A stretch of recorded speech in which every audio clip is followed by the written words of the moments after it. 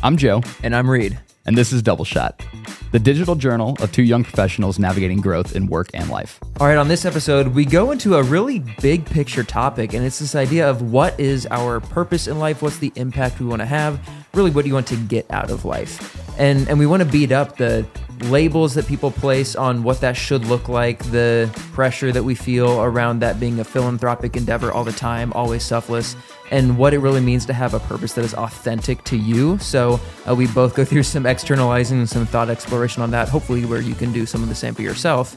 Of course, a little bit of fitness catch-up, what's going on in the world. Here's some car troubles that are going on in mine. But it's a really exciting episode. Excited to share it with you all, so we hope you enjoy.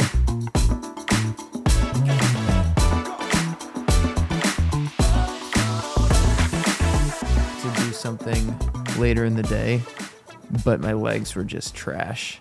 Then you definitely should not have done something later in the day. Yeah, so I didn't. That's good. But then, as I always do, I can keep my eating on track when I work out. And I think that has a specific tail and a duration of how long it works, right? So if I work out in the morning, my eating's probably going to be pretty good during the day. When I usually run after work, my eating is then okay over the course of the evening just because all those dots kind of connect for me. But since I didn't run or lift or anything after work yesterday, my eating in the evening was absolute garbage. Just like continuous or? Continuous, bingy, ice cream, like the full thing. It's hilarious that, there's one thing, exercise actually decreases your appetite. Yeah. So like people think like, oh, I worked out, I'll be hungry. It's like, it's not really how it works. No. So it was were you actually hungry? To a point, and then once I was like full, I just kept going. Yeah. So I was starving when I left work, and I ate like a 4:45 dinner. Wow, that is early. But then I just like ate from 4:45 to 8. To 8, yeah. Well, the thing that hit me was like, I wonder if you're a little underfed other times. Yeah, I think the only reason it was all screwy yesterday is because I'm still adjusting. Like I normally have the same routine with my food day to day. Right. But the days that I work out in the mornings, I have not really adjusted my nutrition over the course of the day after that. So I like, as is somewhat common sense, I'm starving in the afternoon on the days where I work out in the mornings. Right, because you've had a bagel and a latte, Yeah. which is like 400 calories. So then when I am trying to do a 2-a-day, because the whole point of my morning workout days is to do 2-a-days. Right. I'm not fueling enough to do because the that morning second workouts workout. are lifts. Lift one's a one day, one's a run. Yeah. So I need to fuel more. Like I need to really be intentional about adjusting my nutrition on the days that I do 2-a-days. Yeah. So that I just am not starving. I have a watch question for you. I just remember because I saw yours. Yeah, hit me. The blue one that I got from you. Yep. I cannot unwind the thing, the knob to unwind it. Oh, to pull really? it out. The crown? Yeah. That one, is that a screw down crown? Mm-hmm. I think I screwed it too tight. Yeah, it's probably just you muscled this? it. Did you try using anything? I did not want to grab like pliers or something because I don't want to scratch it. I wouldn't grab pliers, but like it's a small thing. But like Yeah. if you can somehow just get some rubber between your fingers and that, like like the old like things you would put on a jar to unlock, like some sort of rubber thing to like get a little better grip. Because I'm sure you just over tightened it. Yeah. It's like you tighten it until it's done, but you don't need to go further. Well, than and that. like I think I went like one too far. So now it will not turn left, and so the date's all messed up. The time hasn't been adjusted. Yep. So I'm like, I'm not going to wear this thing with it like completely inaccurate and just feel like an idiot. Hey, there are people who, like, I like actually having a watch to check the time, but I also love the other sides of it. Yeah. But there are people who it's truly a fashion accessory, and like, would they have a mechanical watch that they just don't even wind? Like, it's dead, and they just wear it purely as an accessory. And like, that's fine. I don't have any problem with that. But like, for some reason, I don't like that. Oh no, I don't either. Yeah. I could never do that. I think I've tried once, and I like caught myself 30 minutes later, like, all right, I'm gonna wind this thing up. So there you go. Yeah, just try and get some more grip on that thing, and then just don't over torque it the next time. I have a oven mitt that's all rubber. Yeah, and I'll see if I can use that to try to get, because it also like kind of hurts, right? Because it's so small that like trying to dig your finger in there and it's like pushing against it. You're like, this sucks. That's so funny. I tried to wear it yesterday and I couldn't.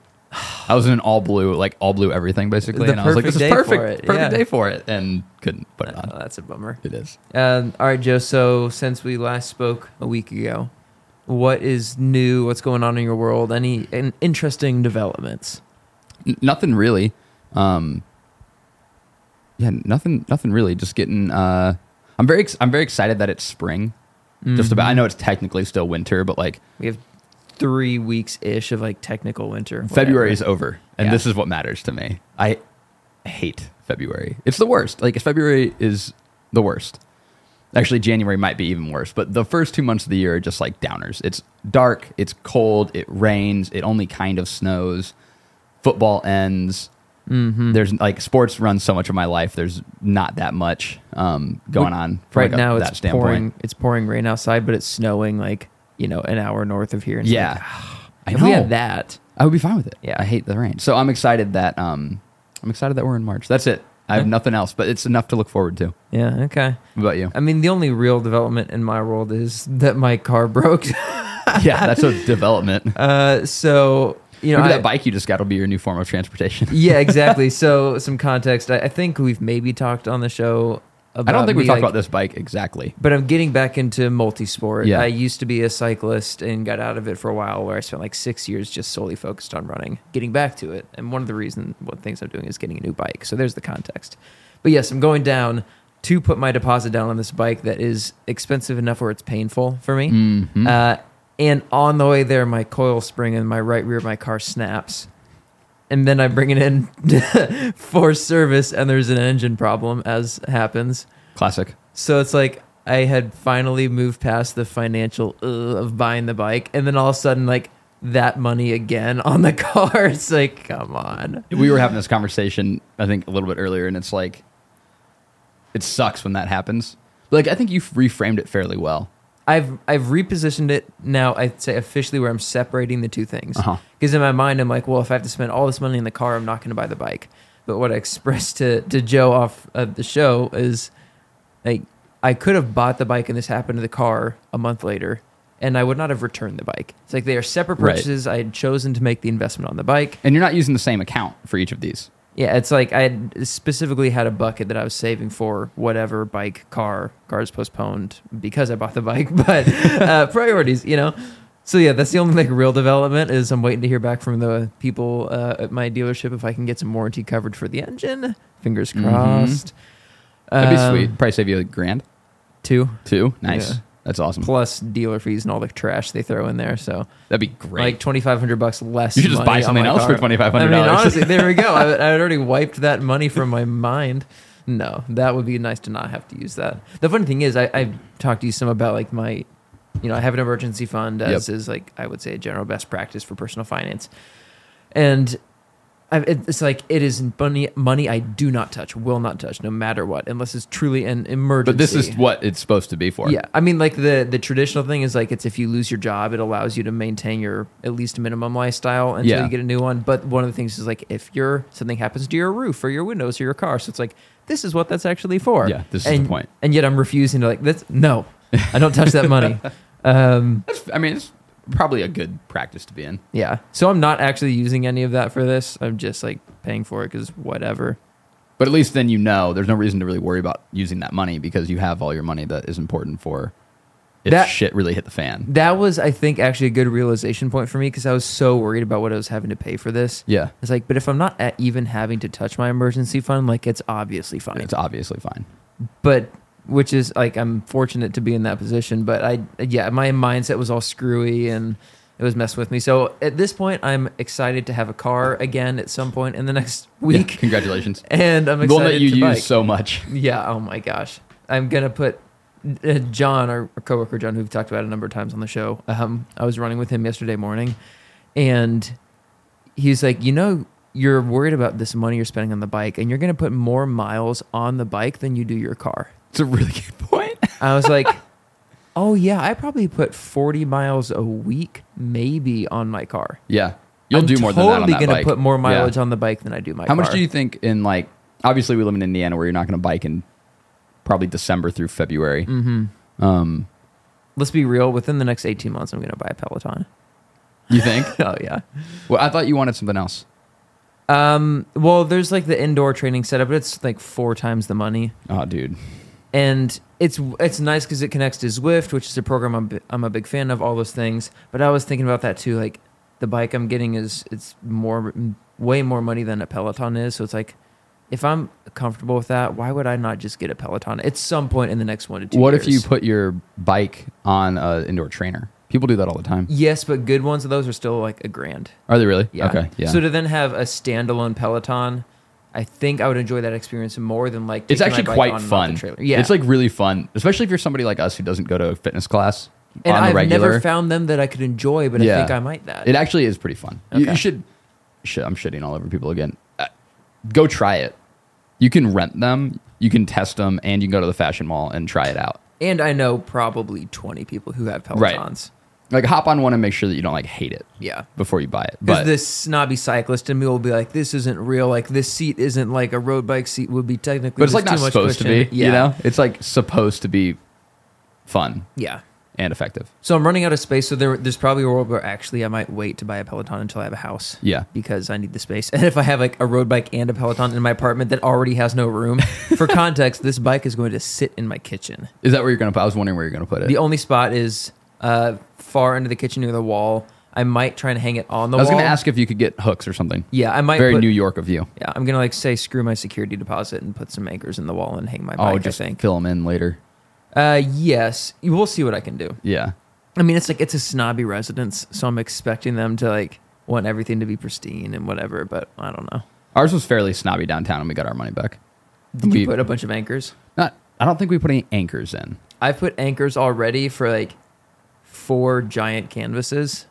that are You're in probably my screwed building. anyway for Yeah. that. But like that's not going to be all of your security deposit. And I already spent the deposit 3 years ago, so that Yeah. money's gone to me. I don't care if I Yeah. get it back. I would like, hang it if I were in your shoes. Yeah, You don't want that on your floor. no, and it'll look sick. It'll look really sick. It's almost art. yeah. I've like had some, of course, as you do, almost.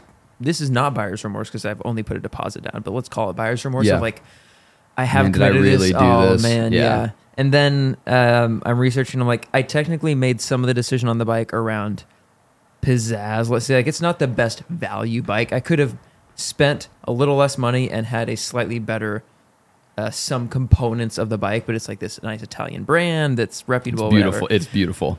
So I'm coming to terms with that, but like they called me yesterday to say that the bike was in, and then I was like, oh man, this is actually going to be really cool. That's awesome. So- I had a little bit of that. We booked a vacation with a couple of our closest friends for May. Mm-hmm.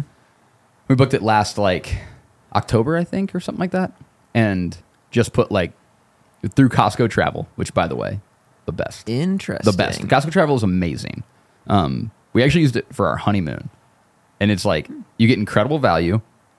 You have a bunch of warranty or like insurance built into it because it's through Costco. Yep. And then if you have a Costco card, like a travel, the Costco credit card, Yeah. you get 5% back on all of your travel. Which, if you think about what travel costs, pretty good. Oh yeah, Yeah. I there's a whole thing we could go into there that's very financy, but I think maybe we talk about it at some point. Not as like advice giving, but just our own decision making. It's like, so I'm an Amex guy, and Yeah. so I will book my stuff through Amex Travel because of like the similar types of benefit equivalent from American Express. Yep. But that's so interesting. I mean, I didn't even know.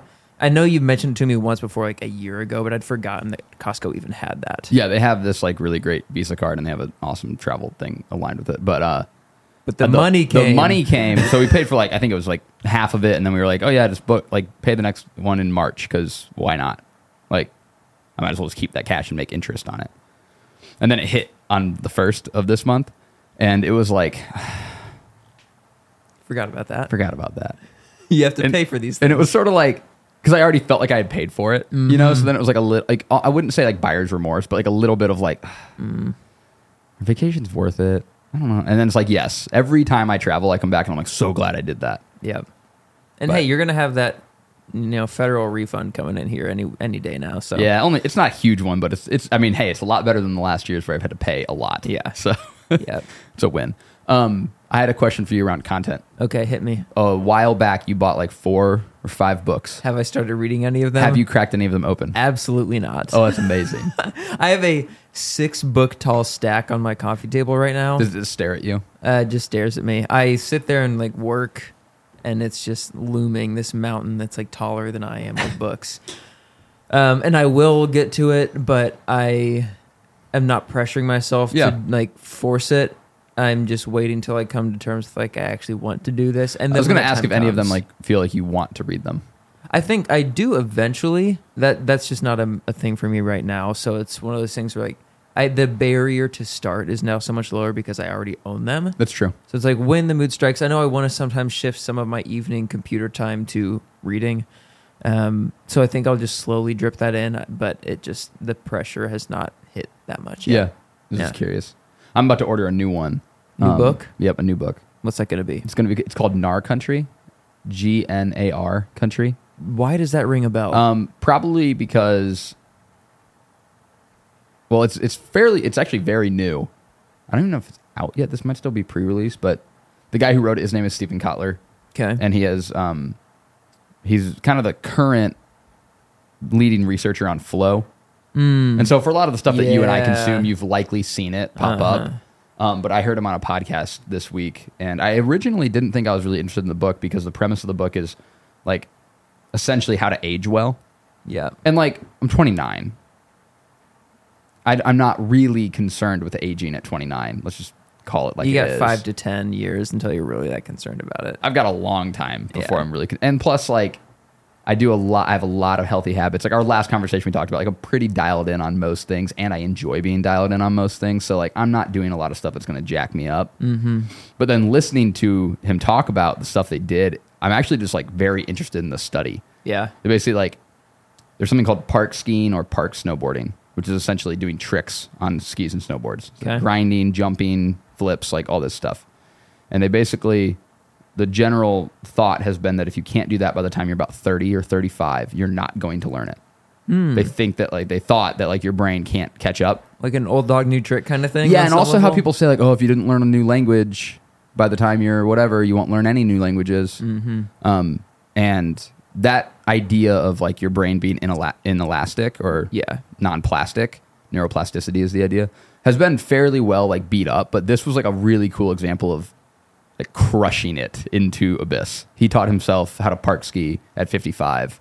That's what I was hoping you were going to say that the outcome would be, is that's nonsense, supposedly. Even cooler, they took a group of, you had to be an intermediate level skier or snowboarder. Basically, I don't know exactly how they judge that, but it means that you can like hockey stop, apparently. So it's like you go down and you can just jump to the side and stop. Yep. So like you spend time on a board. You're not like, I've never been on skis before. But they took these people who had never park skied but were intermediate level ski and snowboarders. And in 4 days, taught them all the basic tricks of park skiing, and they could do it. Like they could jump and grind and like do tricks on a mountain. That's in cool. 4 days. And all of these people were between 29 and 68.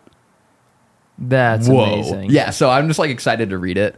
It's actually, he wrote a book called The Art of Impossible, which is a very grandiose title. He's a little grandiose in the way he talks about things, but he does a nice job as a scientist making things interesting to the general public, I think, which is great. And there's a place for that sort There's of a place for that. grandiose thing. Like when you truly need the like big picture inspiration to just like remove self-doubt or whatever, like that could be helpful. And that book, Art of Impossible, led me to Dream Fuel. It was sort of like the starting point of a lot of the mental stuff that I've done over the last couple of years. That's been like really impactful for me. I was actually reflecting on some of that last night randomly, and I think the best money I've ever spent in my entire life was the Dream Fuel program. Yeah. I texted Kevin and told him that too. I was like, this is the best money I've ever spent. I should do that at some point. It's I can't say enough good. I mean, it said it's the best money I've ever spent. And I actually mean it. That's awesome. Yeah. Really good stuff. I'll be curious to hear if you get anything else valuable from that book. Other than just like fun learning about, yeah. One thing I think was interesting that just came to mind is as we talk about like future things that we aspire to, oftentimes on this show, one thing that would be nice is to just have the resources to be professionally trained on things. Right. That point of like somebody helps you with the thing for 4 days and you have it, right? Like whether that's a driving school or actually doing like working with really a high level true golf trainer, golf classes, or like for me, I would love to hire a tutor to teach me language. Yep. Like I can practice Spanish for 3 days and basically be back to conversational. No problem, because I learned it for so long. It's just like kind of like riding a bike again. Yeah. And I understand, one of the challenges I'm having is that like I understand the basic premise of like Italian, which I want to learn how to speak because my family is Italian. My in-laws are like not like, oh, we're from Italy. Like they are Italian. They speak Italian, not English. Like I would like to be able to converse better. So I have a lot of motivation to do it, but it's so boring at the beginning because I understand the structure and I can pick up patterns fast enough that like these online programs are so boring that my desire to come back to them is basically zero. I don't ever get anything wrong. And so the challenge curve is not there. There's like nothing to like strive for. But I couldn't jump into like an intermediate level and understand anything because I don't know any of the vocabulary. Mm-hmm. And so like paying somebody to teach, like, all right, 2 times a week, we're going to spend 2 hours together. Or, all right, we're going to do an immersive for a week and you're going to come out of this like ready to go would be so cool and probably so expensive. Yeah, as those things are. I mean, for me, I'm getting back into multi-sport. I loathe swimming, but the idea of triathlons is enticing to me. So I'd like hire a coach. A triathlon specific coach would be something that I would do if I like money no object kind of scenario. What about swimming? What do you loathe about it? Everything. There's zero part of the swimming experience that I enjoy. So why are triathlons intriguing to you? Because it's this feat, and I love cycling and I love running. Yeah. Like the idea of completing a 26-mile run, a 112-mile bike, and a 5-mile swim? 2.4 or something like that, okay. maybe, yeah. For full-distance Ironman. Like the idea of doing that's just like a cool accomplishment in your head. Yeah. And I think, as with many things, I mean, I didn't run until 7 years ago now, and before that, for the first 20 years of my life, it's like, I will never run. I hate running. And then I got okay at it, and now I love it. So I think that could also happen with swimming, of actually enjoying it if I got good about it, and it'd be excellent cross training and get a little more upper body work for me, which I need, and those kinds of things. And there's just more triathlons than there are duathlons. Yeah. And to me, the accomplishment of a triathlon is more intriguing than the accomplishment of a duathlon. Yeah, I think that's fair. Run, bike, run. I'm like, there's something whatever. about having to be good in the water. Yeah. That's like you're capable in a different way. Like there's a different level of capability there. So even if I just tolerate swimming, I want to be good at it. And yeah. It's interesting you bring up I just never liked it, so I didn't want to do it. And then I started doing it and now I like it thing. We've touched on this like very briefly, but I'm having a somewhat similar experience with running. Mm-hmm. Like I remember very early on, I was just super unathletic as a little kid, like really young. And I think I had really good natural hand-eye coordination, but I could not run. I like ran on my heels. I didn't know what I was doing. Yeah, which is so weird. Most people come out of the like womb knowing how to like, not literally, but like once you get on your feet, you kind of learn like the movement pattern. Yeah, and you pick up the fact that like in order to move forward faster, you should be on the fronts of your feet. Fronts of your feet. I just didn't get that, and I remember like getting made fun of for that. Rightfully so, about how unathletic I looked when I ran. Yeah. And so then I was like, I hate running. And then my natural thing I was good at was being like hand-eye coordination sports. Like I was good at baseball really young. I was really good at saving stuff, hence goalkeeper all the way through college. Like it was just natural for me to save stuff shot at me. And so I was like, well, I'll be good at this stuff and I won't be good at that. From the time I was like 8, I made that choice. And then all the way through playing sport, like all the way through college, I was just never a good runner. I could be like a decent sprinter. I had a top 1% vertical jump. Like I had athleticism, but I never considered myself good at running, quote unquote. And then we went out and did this race and I was like, this is pretty cool. Like in my head, once I decided I was bad at it, I was like, it's bad at it or I'm bad at it and therefore I don't like it and therefore I don't think it's cool and therefore I'm not interested in it. It was like that chain. It didn't start with I actually dislike it. It started with I'm bad at it and I want to go away from the pain of being bad at something, and so I'm going to choose to not like it. And then as you've like introduced me to the world a little bit more, and I've like done a race now, and I've started to learn a little bit about the gear and seeing like the kind of things people can do. Like to me, the idea of running repeat 630s is incredible. I'm like, wow, that's so amazing. And then you see people run like 5-minute pace marathons. It's like, what? Incredible. So like it's been cool to get exposed to it and start to have this feeling of like respect the thing, do more of it because you respect it, probably learn to love it. Like it's almost, for me at least, it's been that sort of progression. Even with CrossFit, when I first saw it, I was like, this is nonsense. So dumb. Why would people do this? Why are they doing it? That's not how you get stronger and fitter and blah, blah, blah. Because I thought I knew. Yep. And then I got into it and I was like, this is so great. So it's funny, like, you can learn to love a lot of things. You can learn to love a lot of things. And I'm just curious, like, if you decide, like, I'm going to bite the bullet and deal with the fact that I don't, on the surface, like swimming, or I don't like swimming right now, and see if getting enough exposure, like, creates a affinity for it. To me, like, triathlon is kind of badass. Like, being good at all three of those endurance activities and just the grind of the volume of those races and events and everything, whether it's a sprint, an Olympic, a half or a full, whatever it is, like, all of it, it's like so much endurance sport and so many, like, different things that you're doing, kind of like CrossFit. Like, it's the CrossFit variety, but for endurance. All endurance, though. Yeah. And it's just, it was like, I feel like triathletes are just these badasses. And if you know anything about me, I love the idea of, like, badass stuff, like, just crushing it and grinding and all that kind of thing. So it really appeals to me. There's, the thing that appeals to me in that same world is every board sport. Surfers, snowboarders, skiers. Not as much skateboarding, but I think it has more to do with, like, kind of the skate culture than it does, like, not actually skateboarding. I think all that stuff is so freaking cool. Like, if you can surf, I think you're amazing. Yeah. If you're good on a board, or even if you're, like, into snowboarding or into skiing, I'm like, that's so cool. So cool. Like, Kyler just went to Breck, right? And he's like pretty good. And he used to be really, really good. And he's good enough that he, like, knows this board for this thing, and here's how I, like, want to ride, and here's why I care about this kind of snow and, like, all this stuff. Kind of like you with like biking and run. Like, you just know more.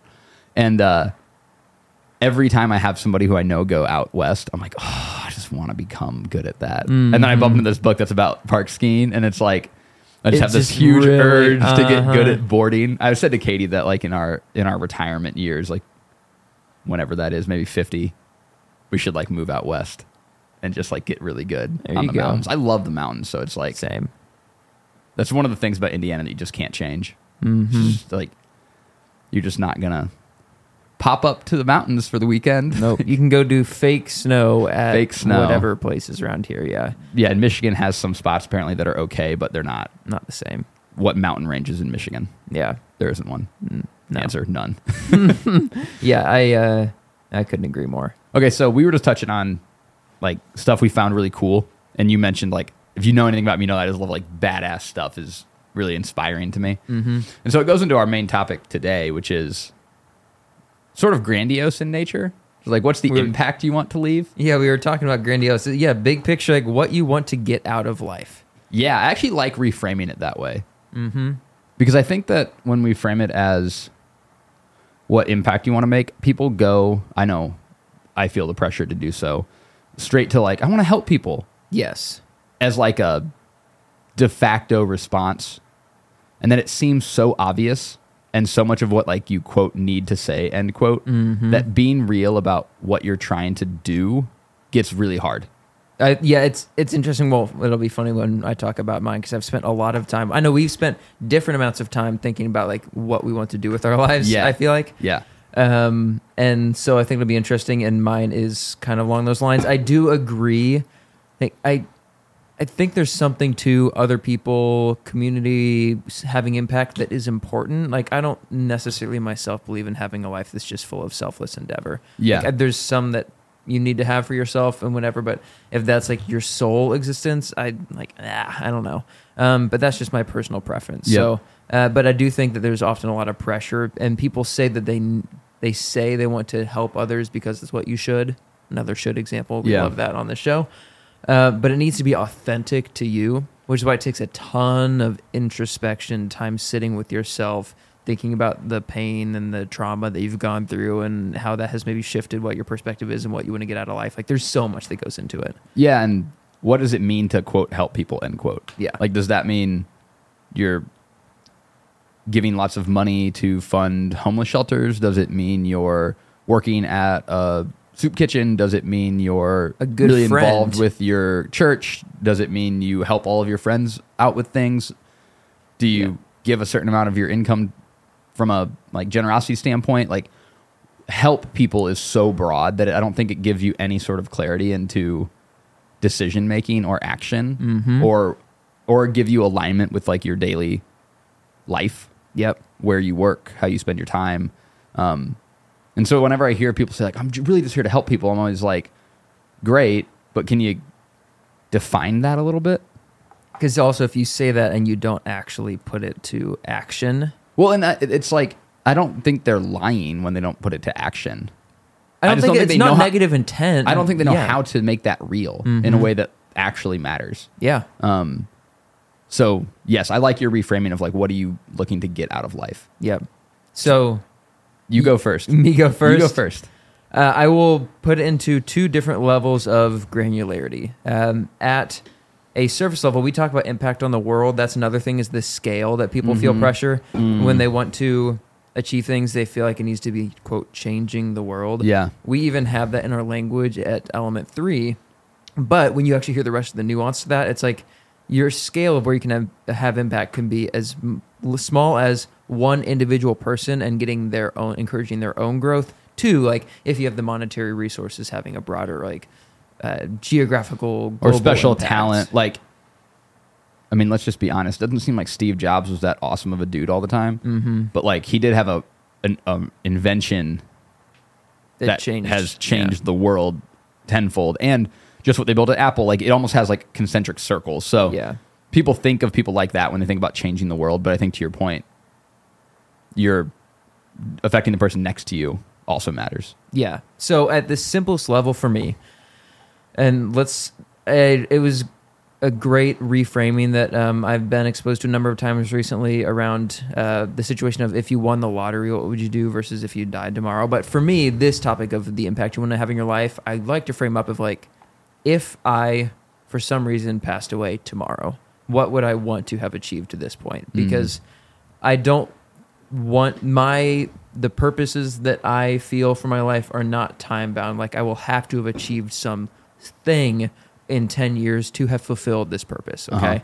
So at the core level, I want for anybody that I have had some level of relationship over the course of my life, I want them to be at least better off having had that relationship. I want to have a net positive impact on the people that I have relationships with. That does not mean that I need to change their lives.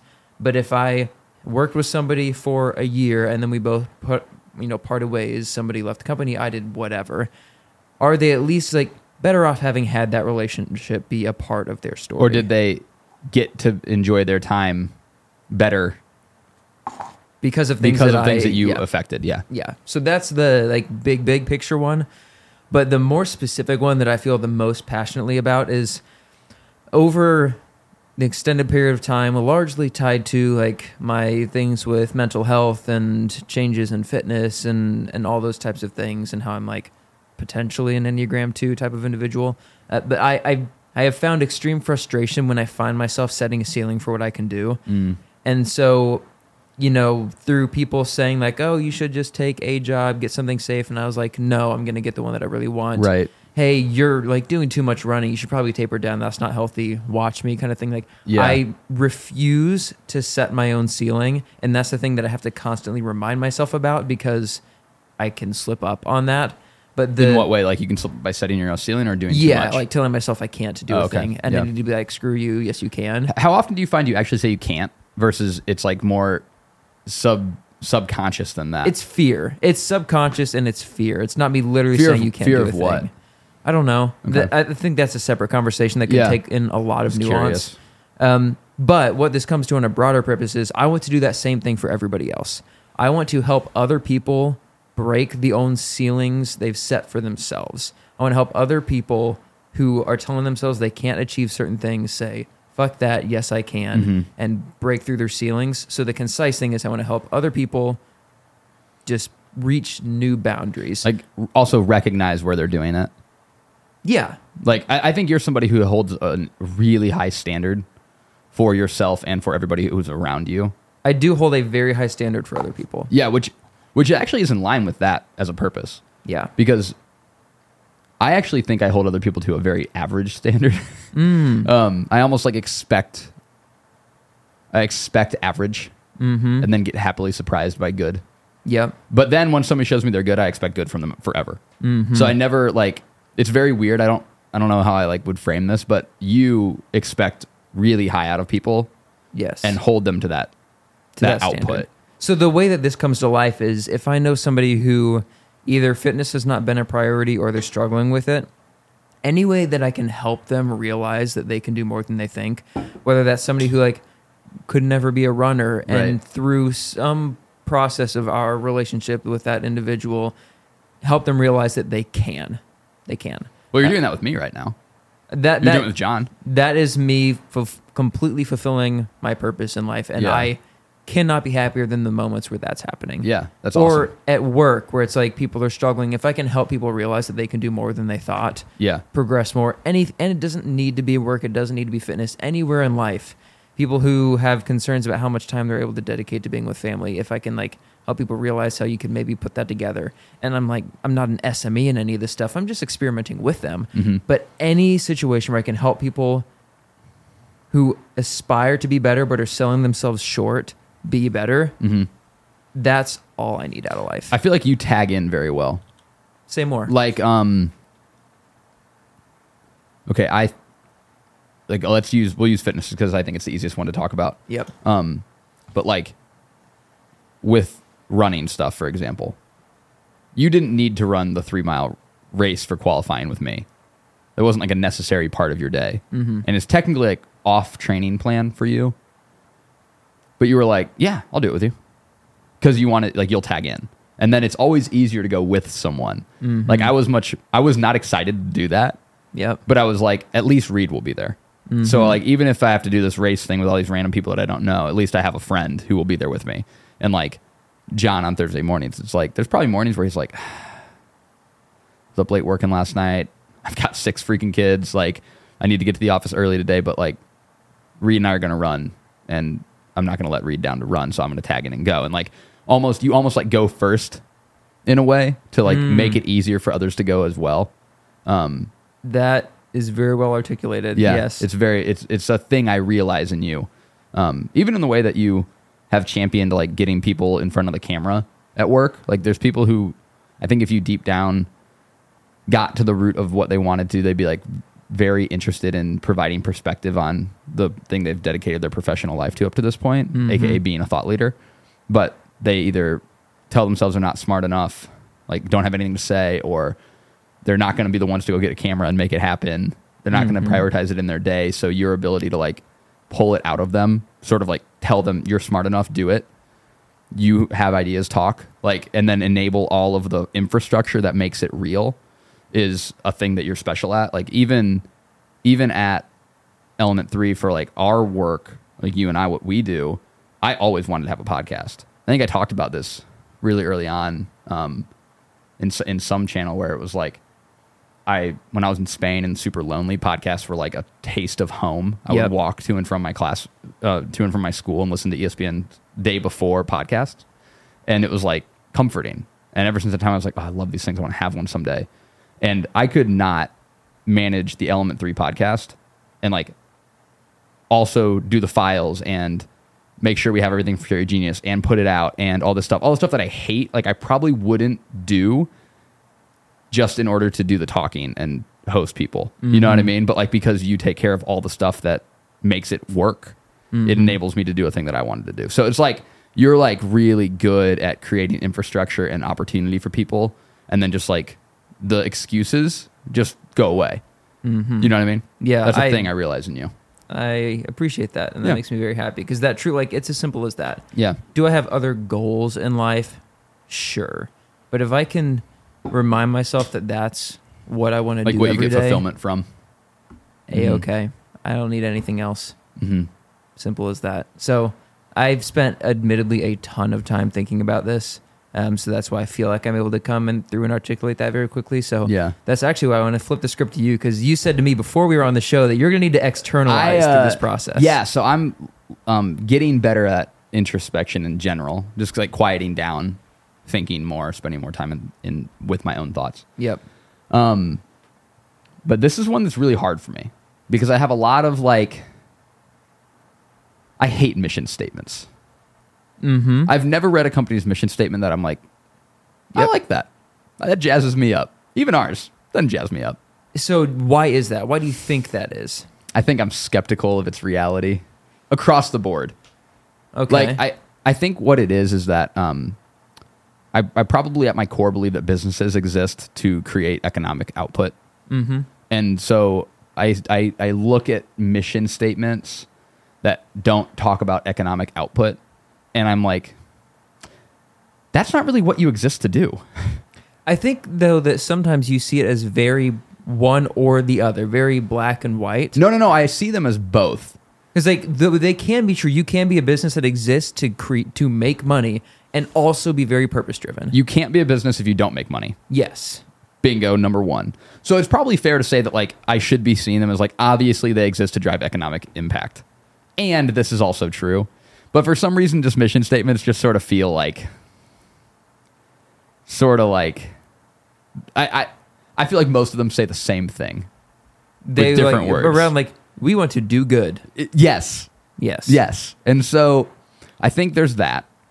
But flip that to people. Yeah, no, I know. But I think what it is that because of that, I sort of rebel against the like grandiose, undefined, ethereal idea of what I'm here to do. Mm-hmm. And so because I just naturally sort of like think it's weird, I don't spend time thinking about it for myself. Okay. Often. But I've been trying to unpack this a little bit. And one of the things that I really like, so okay, grew up in church, mm-hmm. and part of Christian church is often like, you need to tithe 10%. I'm rolling my eyes on as we sit here. Mm-hmm. I actually much prefer spontaneous generosity to planned generosity. Yep. Because I'd much rather like make my circle like better off. Well, I think there's a layer of, it's like obligatory versus actually authentic. Right. And so one of the things I love to do is like use my resources to give people things that they wouldn't do for themselves. Yep. Doesn't have to be monetary. I happen to know somebody through family who has courtside Purdue tickets. Purdue basketball is impossible to get tickets for. Yep. My father-in-law and my brother-in-law are massive, massive Purdue fans. We managed to get them tickets to a game this year in the Big Ten at home at Mackey. And the guy who we knew, I thought he was just going to get them in the stadium. He gave them his courtside seats. Mm-hmm. That's like, yes, I made that happen with my connections. Love that. Mm-hmm. Meanwhile, it could be like, oh, yeah, we have no kids and good jobs, and I want to spoil somebody with money. Yeah. Whether it's a gift, like normally gifting, right, of something around Christmas that's super random. I like that better than I like the idea of every month 10% of my money is going to go to this general fund that is then used to make the world better in some way. Yeah. That you don't really have that much visibility into. Yeah, and even if I have visibility into it, I'm just like, there's people around me who need it too. Yeah. My brother-in-law's a teacher. His fiance's a teacher.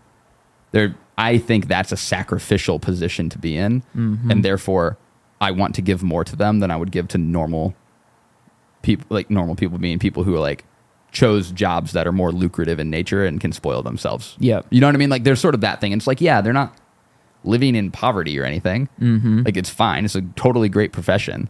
But like I want to be able to give them things that I know they can't do for themselves because they are teachers. Like that's more fun for me than being like, let me give to something that goes and builds wells in the third world. Yeah. You know, like it's just, it's like, there's no right or wrong. There's no right or wrong. People can connect that dot inherently to themselves. Yeah, and feel good about it. And feel good about the, distant place that they're not that. And I'm glad that some people are, right? That's necessary. It's necessary. Yeah. And I think to your point of like having the ability to expand that bubble, it's like, there's a really good framework I like from a guy named Naval Ravikant. I won't go into him in general, but I love the way he thinks about things. And he talks about, with my inner circle, I'm a socialist. With my community, I'm a communist. With my state, I am a Democrat. And at national expansion, I'm more Republican. And I kind of like that framework. Mm-hmm. It's like, yeah, I'm not going to like worry about who brought what to the pitch-in dinner with my family, you know? And I'm not going to worry about like stuff with our like my group and who's getting the most out of it. I'm just going to like give. Yeah. But like as I get farther and farther away from my immediate impact, I get more and more less concerned. Mm-hmm. And so I think the ability to expand that impact is cool, but I want to be connected to it. Yeah. So I think about things like that. Uh-huh. And then I was talking to a friend recently one of the underlying things that I experience on a daily basis is that something is missing in every aspect of my life. There's a lot there. Yeah. So tell me, like, how does that show up for you? A lack of contentment very regularly. Okay. So I think one of the reasons that like the Dream Fuel stuff was so impactful for me is that one of the first things we did was like they teach you gratitude, which is sort of like a skill that I have to learn because I'm almost always nitpicking the thing that's missing. And it's not like I can't identify the thing that's missing. It's more of a general feeling that there is a feeling missing, that there is something on the horizon that can't quite get that would make everything better. Everything the way it is supposed to be. Mm-hmm. Everything as good as it could be. And I've learned that this is a very 4 thing. I thought this was normal. I thought everybody experienced this. Enneagram 4. Enneagram 4. Yep. Which we've been talking, I'm either a 3 with a very strong 4 or a 4 with a very strong 3 wing. And I'm leaning in the 4 direction. Okay. And this is one of those things that like pushes me into 4 territory like pretty solidly, I think, is that like I have this feeling that if I could just get somewhere else, make something different happen, everything would change. Mm-hmm. But like, I thought this was normal. Apparently, this is not a thing that everybody experiences.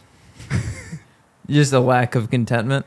Just like, I'm actually normally quite content, but like a searching. Like a contentment and searching. And I think that there's like a real healthy side to this in that it makes you constantly aspirational about like, I sort of see the way the world could be, like not the world in general, but your sort of world. my world. I see the way it could be, and it's like, oh, we should work to get there. Mm-hmm. And that's like really healthy, like really positive, and it can be beneficial to people around me because I'm sort of like always pushing. Mm-hmm. But at the same time, it does lead to, there are days where I'm just like, everything's terrible and must change. Mm-hmm. Which is not super healthy. So trying to balance that.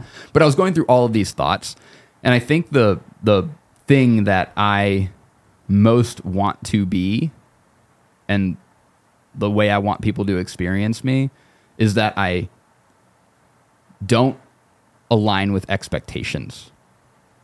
Okay. And in doing so, show people that you can write a story that maybe you're not telling yourself you can write. So one of the things I actually loved about, like we talked about Whoop, I think last time we were on the show. Yeah. One of the things I love about Whoop is that they say, we are here to unlock human potential. Mm-hmm. I love that phrase. I think it's beautiful. I'm like, yes, that is awesome. That's also what I really love to like explore is like, how far can you get? Mm-hmm. But I don't at the same time care about being the best in the world at anything. So like, I'm not like, I'm going to drop everything I do and just like go do CrossFit. Yeah. I'm not going to drop everything I do and like only commit to my career. There's sort of this like, I hate the idea that you can only be like, when people are like, all right, you got to pick 3 things to be good at and you can't pick more than that. I hate that idea.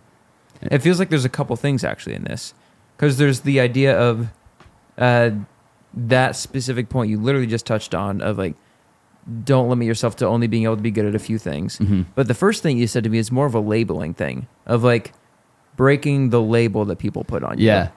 And that like somebody might look at you from the outside. Let's say that like they know the kind of things you're roughly interested in, maybe from this podcast they met you on the street, right? They might see you and be like, this is a 20-something-year-old, very fit dude who's going to be like a bro-y CrossFit person. Yeah. And deep down is the layers of like very caring family person and loves to cook and is into reading alcohol, and which is all a these complete things. dichotomy from CrossFit. Mixology, right? Like, is that thing of like, because people are constantly labeling things, you hate that, and I think that you might want be to. I think that might be it. There's a phrase that I learned in poli-sci. One of the coolest classes I ever took in school. It was my last class, last final I walked out of, last everything at NC State. Poli-sci 421 or something like that. European politics. And there's a concept in there called stovepiping. Okay. I hate stovepiping.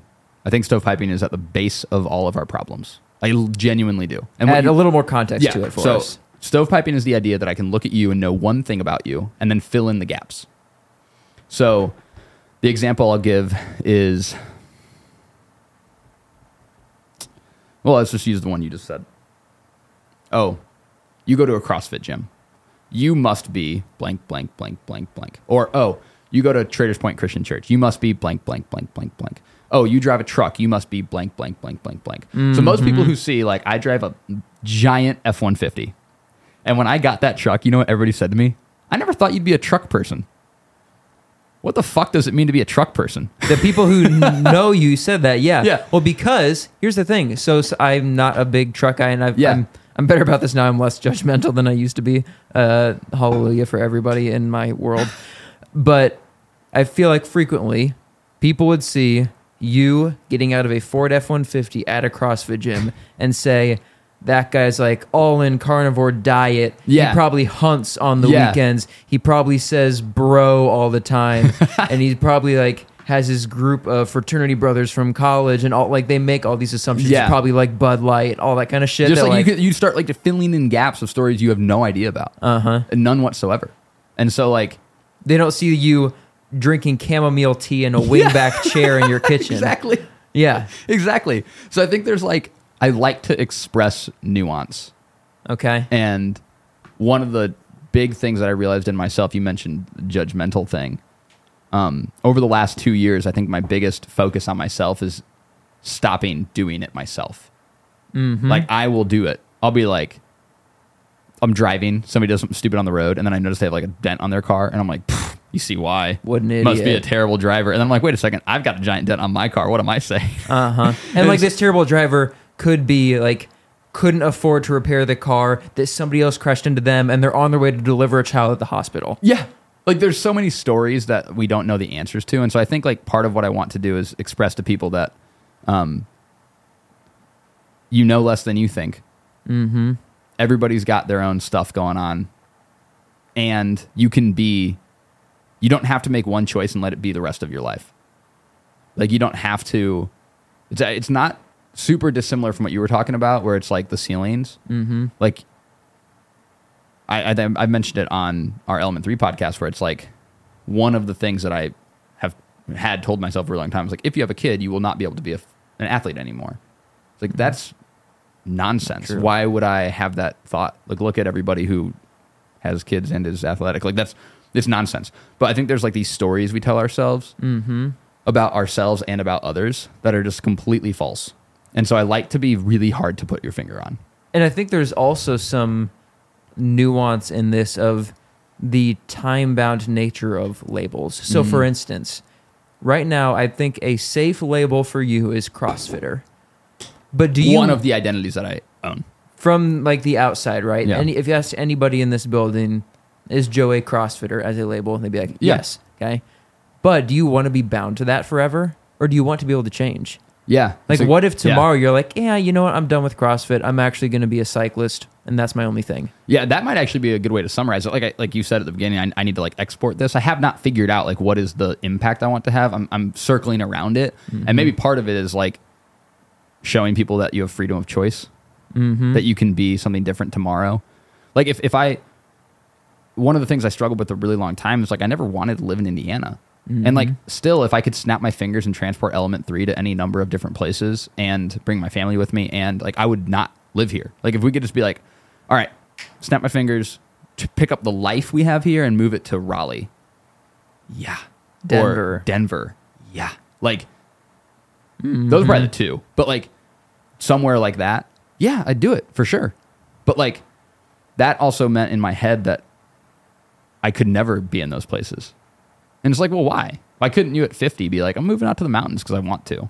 Or like, why couldn't, to your point, like before I was going to Austin, I was like, oh, am I going to be a CrossFit athlete still? It's like, you could do that and do the other stuff that you're also interested in. There's no reason that you can't do that. You know, it's like sort of like the deconstruction of fake identity. Like the identities that we place on ourselves that aren't real. Yep. Like, They're actually roles. They're actually roles. Yeah.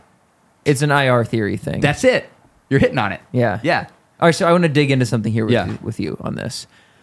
And I truly feel in the purpose that I feel that idea of helping other people not set their own ceilings is truly authentic. I don't want it to come across like I'm trying to be self-serving, like, yes, I want to help other people because I'm good. Like, that's not what I want to communicate.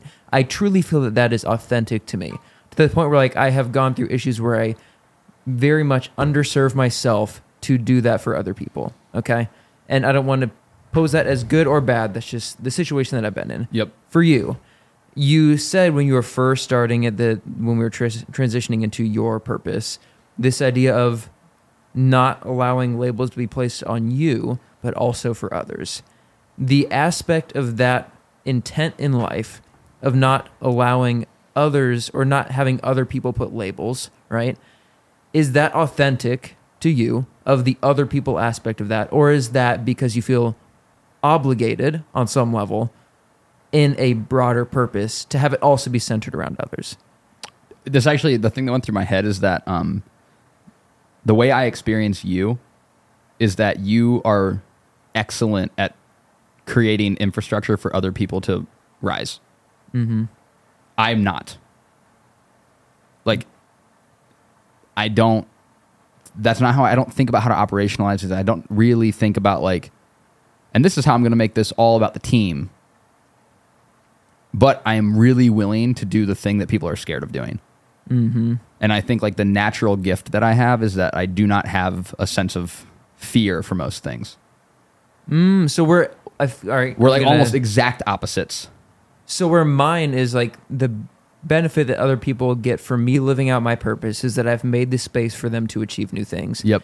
Is yours more of a leading by example that you're not going to put the infrastructure necessarily for somebody to like contradict their own labels, but you want to lead by example of somebody who there's so much else to your life than the label that people place on you. Yeah, exactly. Like I feel much more natural to be like doing the thing that people might want to do or might be interested in and like showing it than I am about helping them discover it and giving them space for it. You know what I mean? Yeah. I feel less like an enabler and more of a called to go first or interesting. Like for example, let's just like make this very tactical work wise. Okay. We started building into this like business model canvas, value proposition, training stuff. And basically they were like, who's got the time and can make this a priority first? And I was like, I'll do it. Okay, cool. Go figure out how to do this and probably jack it up 3 times. Yep. Okay, cool. I'll fail. Whatever. It's like in a weird way, I have this like long-term performance anxiety thing. But in another way, I like am so fine with not being good at something originally, or like I almost just don't care if I'm good or not at the start. That like I'm just willing to like be out there. And most people feel like, okay, for example, you know that like if you need a video, like I will get on the camera and make a video that I have not thought about until 30 seconds beforehand. Yep. And I'll be comfortable. That to me seemed really normal for a very long time. And it's like, oh, that's actually not. Most people are very uncomfortable just like saying something that might be stupid. I just don't care. I'll just be stupid.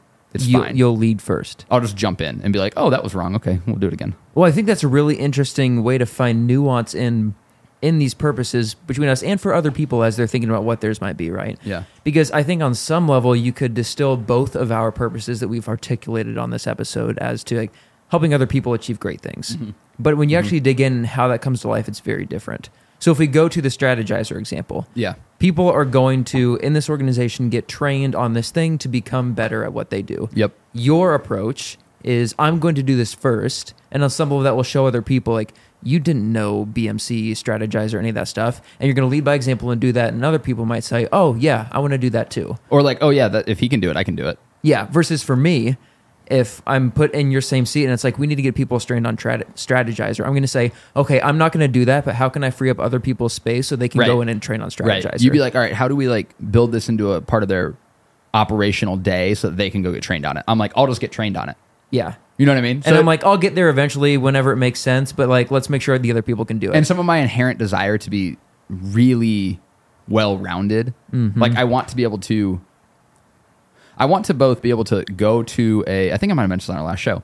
I want to be able to like go have 8 beers with my friends and be a good athlete, which feel like very opposite ends of the spectrum. And like, I don't want to be so tied to this identity of an athlete that I won't do activities that seem counter to that identity. So I have this desire to be like really well-rounded in a lot of like random areas. And so when I get the opportunity to expand a skill set, I'm like, yes, let's do it. And then my hope, I think like my subconscious or the thing that becomes other oriented is that it's like, well, somehow he got trained in all this stuff. Like he also has a full-time job and does this stuff. So like I can do it too. It's a little bit of like Tiffany's life of and thing where like she like adds another thing and another thing and another thing and another thing and another thing. That's like, I feel a similar sense of like, that's where I feel most comfortable. And I think that if I can like be slightly, I don't know if like prescriptive is the right word, but for a long time I fought that. I felt like I was doing something wrong or I wasn't doing enough for other people because it was like kind of me centered. And judgy people might say that is more it can self-centered. sound selfish, and like maybe it is. Like maybe that's the selfish bone that I have.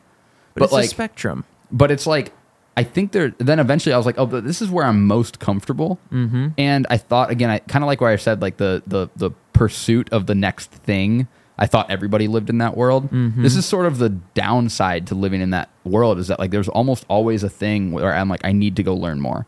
I need to get better at that. I need to get into that. I need to be great at that. Like that's a little bit exhausting. And on the flip side, it allows me to like have new experiences first, which is fun. And it has to be authentic because like you could say that the way that you would go about this, some people might say should be very other people first, but that wouldn't be authentic to you. It would not give you energy. It would be very draining. You have to go try the thing yourself. I have to like do it and then hope other people follow along. It doesn't mean that one is more selfish than the other. It's just that, and it's almost the labeling thing as well, right? Yeah. Of that aspect of it too. I love your thing around breaking labels because I experience friction around that too. For example, people who meet me today assume like lifelong athlete. Anytime I meet anybody, they're like, so what was it like when you were doing cross country in high school? And I was like, oh, you mean when I was 205 pounds playing Call of Duty 6 hours a day? That track in high school? And people like, they only take their immediate context. Same with labeling you as all these things. And then they're surprised that you have all this other nuance and all these other aspects of your life. I really love that idea of the pitfalls of labels and encouraging others to see beyond that in the people around them. Rad. Cool. I love it. Yeah. Well, maybe that was a fun episode. Yeah, maybe this will help other people like come to some purpose for themselves. I don't know, but yeah, really good stuff. It actually helped me find mine. So the idea of this as a digital journal worked for this one. It's great. Exporting to learn. I love that.